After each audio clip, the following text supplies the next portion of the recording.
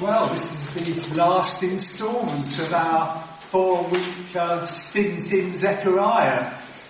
It's flown by for me. I don't know if it's the same for you, but it doesn't seem any time at all ago that we were starting out on it. Now, this morning when Richard was talking from Mark's Gospel, he made the comment that he was moving from one section to another, in that Jesus was starting a new phase in his ministry. And we're in a similar situation with Zechariah this evening, because last week we came to the end of a section, and tonight we are moving into another section. So Zechariah divides actually into 3 sections. The first one is from chapters 1 to 6, and that section mainly consists of those strange visions, that series of 8 visions that were given to Zechariah in the course of one night. And on one level, the purpose of those visions had been to, if you like, kickstart the rebuilding of the temple again, but throughout it was also very evident, there was a very distinct pointing beyond the earthly Jerusalem and its physical temple to a city without walls, to a spiritual temple that was somehow linked to the future coming of the Lord's servant, who was referred to as the branch. Now, over the last 3 weeks, we've covered the second section, chapters 7 and 8. And throughout those chapters, we saw that the word of the Lord came to Zechariah again, and it was to enable him to respond to a question brought by that delegation that came from Bethel about fasting, to mourn the destruction of the temple.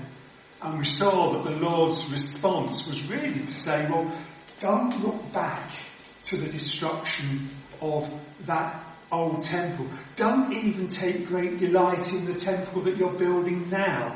Rather, look forward to the great thing that I'm going to do in the future. And you remember that he painted that lovely picture of a Jerusalem in which the elderly would happily sit in the streets that were filled with children playing. And he spoke of fasting having turned to feasting. And he spoke of many people from many nations flocking to the Lord. Well, that would all come about, he said, because of one Jew. And chapter 8, verse 23 tells us that the people would come to him and say, "Let us go with you, for we have heard that God is with you." Well, now we come to chapter 9.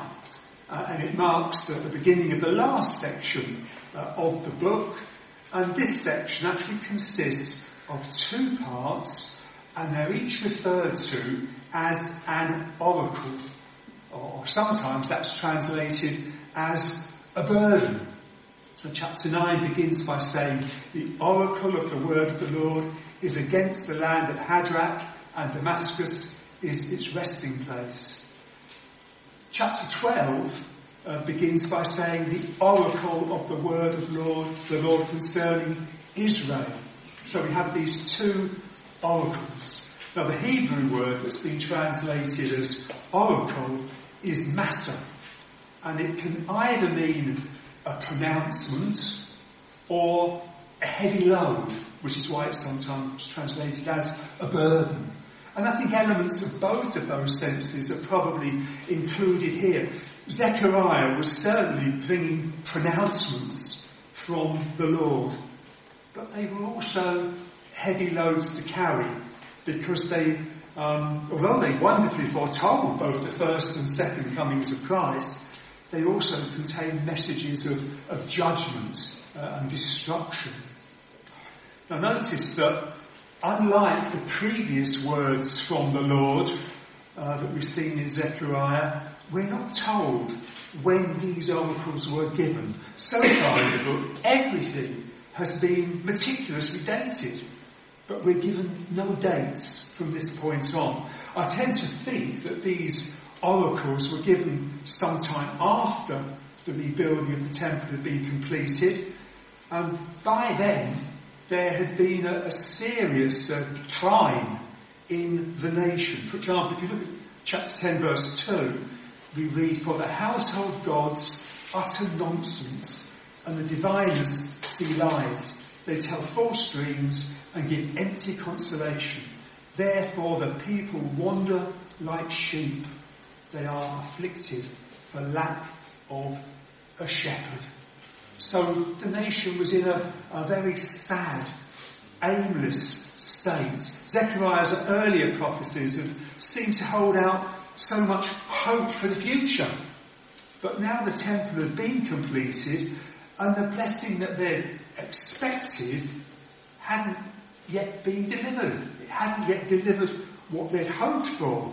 And the people had grown impatient, and they'd now turned to idols and the occult. You see, their hopes had still been centred on a physical temple and its material blessing and material blessings that they looked for. And no doubt to some extent they'd received those material blessings. But you see, material wealth and possessions don't satisfy. They seem so appealing when you don't have them, but as soon as you get them, they seem to let you down. They very quickly seem disappointing, and you find you need something else. I imagine the situation was much like that of our own culture in recent decades.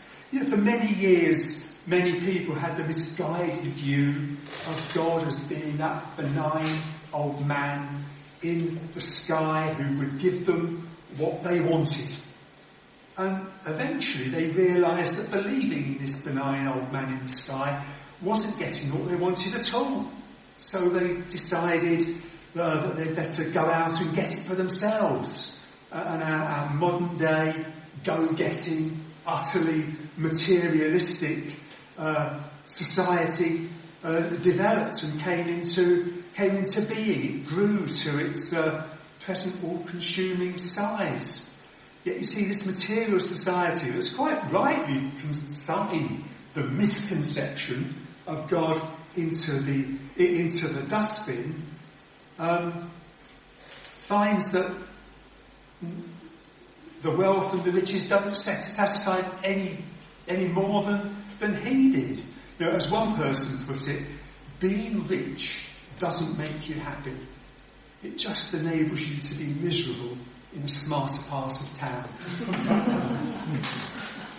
So many turn to witchcraft and paganism and mystical Eastern religions and all the rest of it. You see, the fact is that man was created by God as a spiritual being who needs to relate to his creator. So materialism doesn't satisfy his real needs. Well, that's the sort of position that Judah had arrived in. They'd built this temple for the Lord, and they didn't think he'd rewarded them with the happiness they felt that they'd been led to expect. Materialism wasn't satisfying, and so they wandered into idol worship and dallied with fortune tellers. That's the context in which Zechariah was given these two oracles. And basically, in these two oracles, the Lord was saying, I told you to look for what I'm going to do in the future. I haven't done it yet, but you've given up already. You've written me off. Now, let me spell it out even more clearly. So we're going to start by looking at the first 9 verses of chapter 9 this evening, where the first oracle begins. And I apologise if at times I might seem to be giving something of a history lesson. Some might find that fascinating, and others might find it deadly boring. But if that's you, well, please stick with me, because hopefully we'll be amazed by the end at how wonderfully God works out, or has worked out, his purposes. So in these verses, the Lord started to show what he would do in the future. three things he mentions that were to come. Judgment on the surrounding nations was to come. Protection of Judah was to come. And their king was to come. So firstly, let's see in verses 1 to 7 that judgment on the surrounding nations was to come. These verses are very much a catalogue of the surrounding cities and towns that had come under the Lord's judgment for various reasons. And between them, three different nations are represented. They weren't major players in world affairs at the time. They weren't like the imperial powers of Assyria or Babylon and Persia. They were much smaller players than that. But the message was that the word of the Lord was against them. There might be minnows in world affairs, but they'd opposed and hindered the Lord's people and vaunted themselves against God so that they'd come under his judgment. As surely as the once mighty Babylon had. The fact is that God judges sin, no matter who commits it. The very gentle, quiet sinner is every bit as sure to come under God's judgment as an Adolf Hitler or a Saddam Hussein or a Yorkshire Ripper or a Lucy Letby, to be contemporary, unless they come to faith in Christ. Well, the first nation that's represented in this list of cities that the word of the Lord was against is Syria. In verses 1 to 2 we read, the oracle of the word of the Lord is against the land of Hadrach, and Damascus is its resting place. For the Lord has an eye on mankind and on all the tribes of Israel, and on Hamath also, which borders it. Now, Hadrach, Damascus, and Hamath are mentioned here.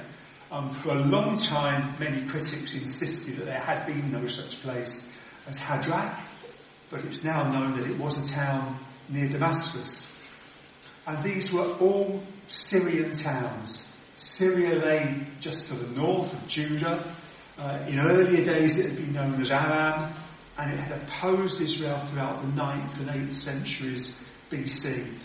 The Lord hadn't forgotten that.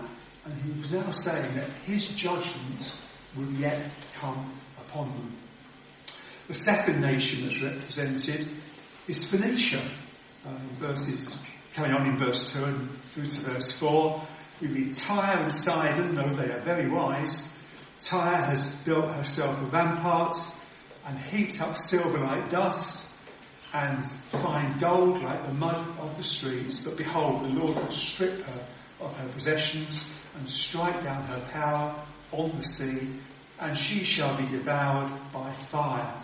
Now, Tyre and Sidon were towns in Phoenicia, which was further south than Syria. It was to the west of Judah and on the coast of the Mediterranean. Phoenicia had never opposed Israel militarily, but had posed a serious religious threat because they promoted the worship of Baal. You'll remember how King Ahab had built a temple of Baal and encouraged Baal worship. Why was that? Well, it was because he'd married Jezebel, and she was a Phoenician, and demanded that Baal should be worshipped. But beside that historical detail, see from these verses that Tyre and Sidon were very self-assured and arrogant. We're told in verse 2 that they were very wise, that they trusted in their own ability. We're told in verse 3, Tyre has built herself a rampart, or perhaps that's better translated as a stronghold. You see, Tyre was almost an island, so it was virtually inaccessible by land, and it had been so heavily fortified that it was considered to be impregnable.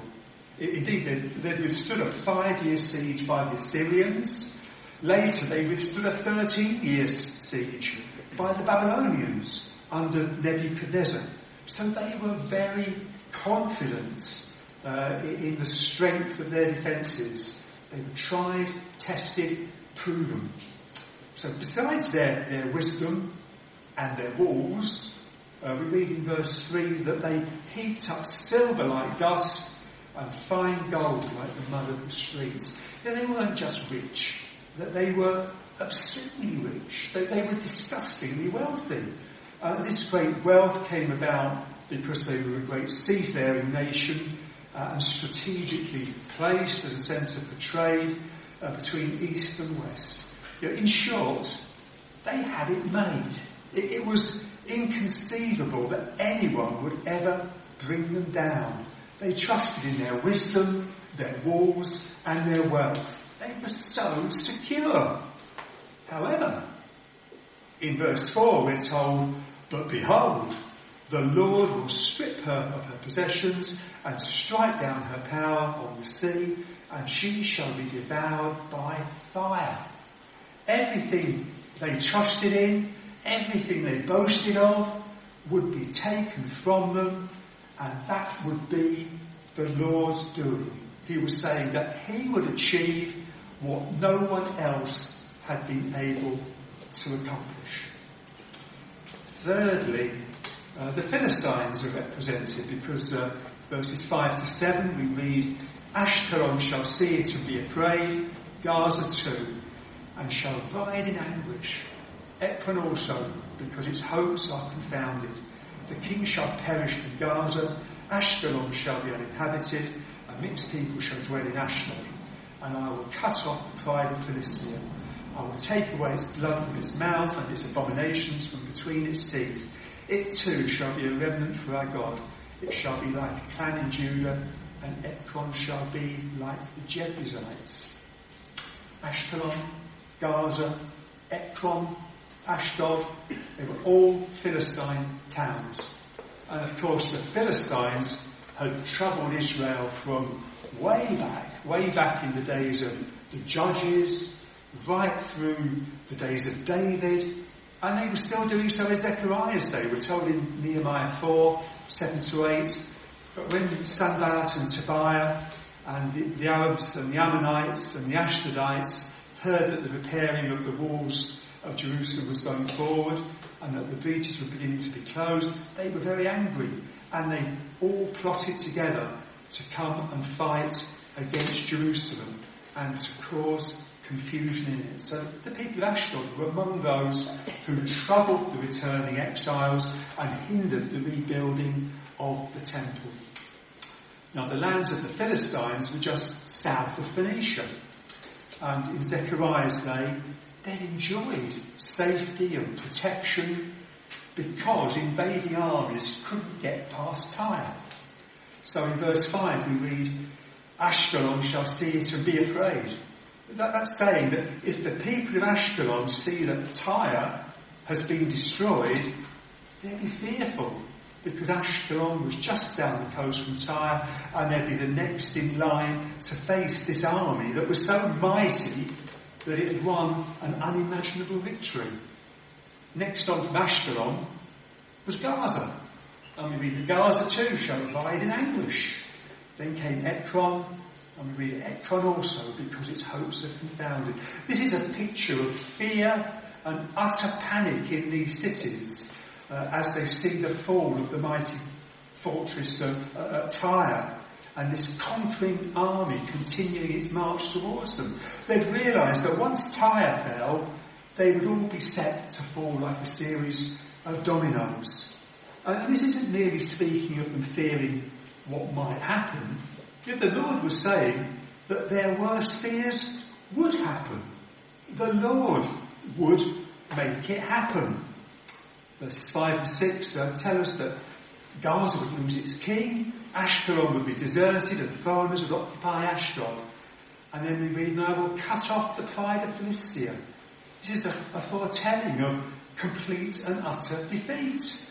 Verse 7 says, "I will take away its blood from its mouth and its abominations from between its teeth." That's saying that it will bring to an end their idolatry that involved drinking blood and eating raw meat, which of course was an abomination in Israel. Yet look at verse 7b. It says, "It too shall be a remnant for our God. it shall be like a clan in Judah, and Ekron shall be like the Jebusites. It's perhaps not very obvious what that means. But even though, what it's saying is that even though there would be such devastating carnage, there would be survivors. And it says that they would be a remnant for our God. I think that's a way of saying that some would find refuge and be accepted in Judah. And that idea, I think, is confirmed when we read, and Ekron shall be like the Jebusites. What's the point of likening Ekron to the Jebusites? Well, look at Joshua 15:63, where we read, but the Jebusites, the inhabitants of Jerusalem, the people of Judah, could not drive out. So the Jebusites dwell with the people of Judah at Jerusalem to this day. You see, the Jebusites were an example of a nation that had been absorbed into Israel. And that would be true of the survivors from Ekron too. So what a rousing account of the coming judgment upon Syria, Phoenicia and the Philistines. But did it ever happen? It would have seemed inconceivable. But the answer is, yes, it did. This is a most amazing foretelling of what happened about 200 years later with the coming of Alexander the Great. He only lived to the age of 32.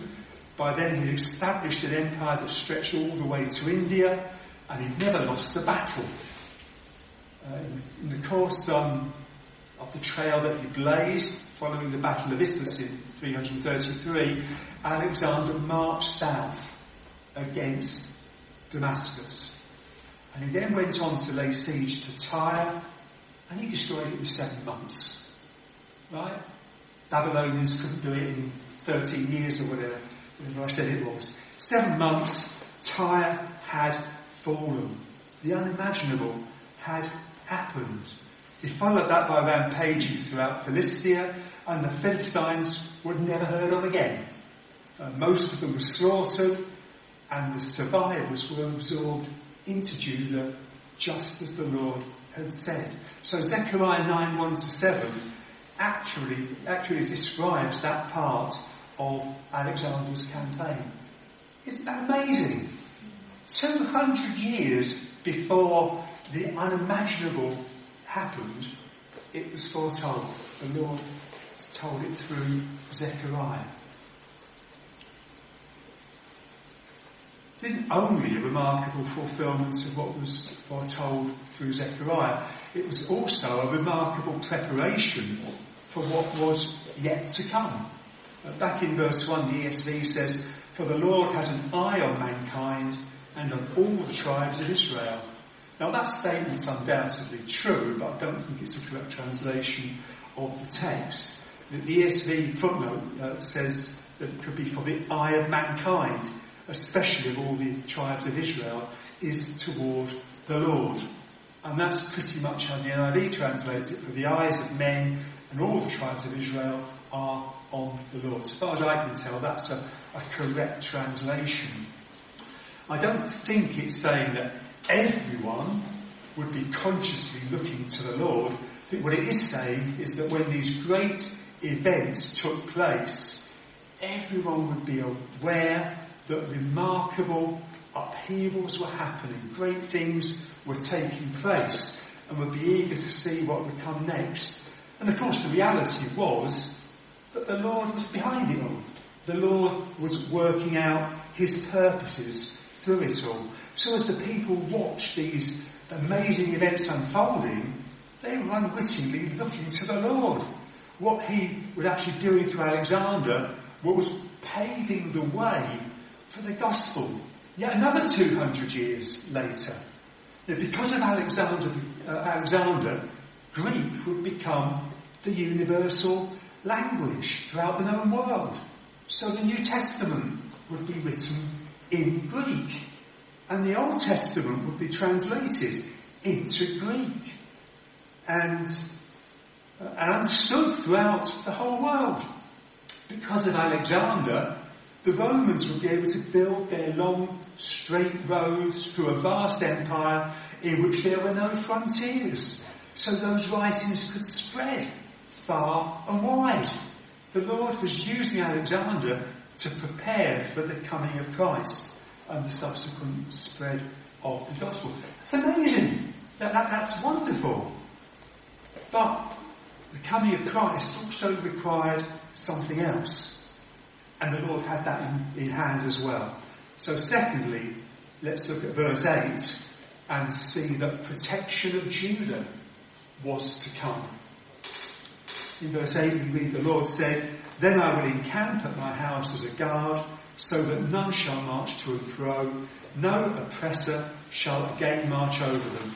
For now I see with my own eyes." That's a very literal translation. I think the NIV gives the right sense in saying, "But I will encamp at my temple to guard it against marauding forces." The Lord was speaking of his people, Judah, and he was saying that when the nations round about were being destroyed, he'd be defending Judah. So that when this irresistible enemy was falling upon the other nations, Judah would be spared. Judah would be kept safe. Now, of course, Judah had been overrun and taken captive in the past when the Babylonians attacked, but it wouldn't happen this time. Not again. That's what the Lord was promising. But once again, it doesn't really sound very likely, does it? How could puny little Judah possibly avoid being crushed by the advance of Alexander's all-conquering army? But that is exactly what did happen. Just as the seemingly impossible overthrow of Tyre took place and the surrounding towns took place, as the Lord had said, so Judah remained unscathed, exactly as the Lord had promised. When Alexander came rampaging through the region and Judah was right in the line of fire, for no obvious reason, Alexander left Jerusalem unharmed. That's a fact of history. And it's absolutely amazing. Alexander was actually bearing down on Jerusalem and then had a change of heart. The only explanation is that the Lord guarded Judah as he promised he would through Zechariah. No wonder you think that verse 9 goes on to say, "Rejoice greatly, O daughter of Zion. Shout aloud, O daughter of Jerusalem." There's such deliverance would clearly be a cause for great rejoicing. But you see, they weren't to rejoice merely because their enemies had been wiped out, and they weren't to rejoice merely because they'd been spared destruction. As we come to the end of this section, we look at verses 9 and 10, and we see that they were to rejoice greatly because their king was to come. See, verse 9 goes on to tell us why they were to rejoice. "Behold, your king is coming to you, righteous and having salvation is he, humble and mounted on a donkey, on a colt, the foal of a donkey." Notice this coming king was described as your king. In contrast to the kings of the other nations, he would be quite unlike any earthly king. He would be righteous. He would be described as having salvation. He would be humble. Can't think of any kings like that. He would be. Who was this coming king who would be righteous and having salvation and humility? Well, in the context of what we've already seen in Zechariah, God had promised to send the Messiah. In some ways, chapter 2 verse 10 is a parallel to this verse. There it said, "Sing and rejoice, O daughter of Zion, for behold I come, and I will dwell in your midst, declares the Lord." Who would come? Who is the one who is the Lord? That is one who is God himself. Yet the previous verse had said, "Then you will know that the Lord of hosts has sent me." So the one who is the Lord would have been sent by the Lord of hosts. One who himself was God would have been sent by God. And you remember too that back in I'm sure you don't remember, but back in chapter 3 verse 8, the Lord had said, "Behold, I will bring my servant the branch." And we saw that must be referring to this one who is God, who was to be sent by the Lord of hosts.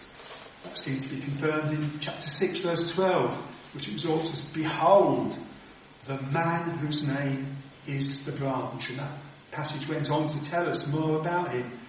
In verse 13, "It is he who shall build the temple of the Lord, and shall bear royal honour, and shall sit and rule on his throne, and there shall be a priest on his throne, and the council of peace shall be between them both." So although he's a man, he's also God.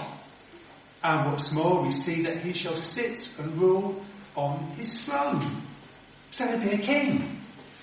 Also, we're told that he'll be a priest on his throne.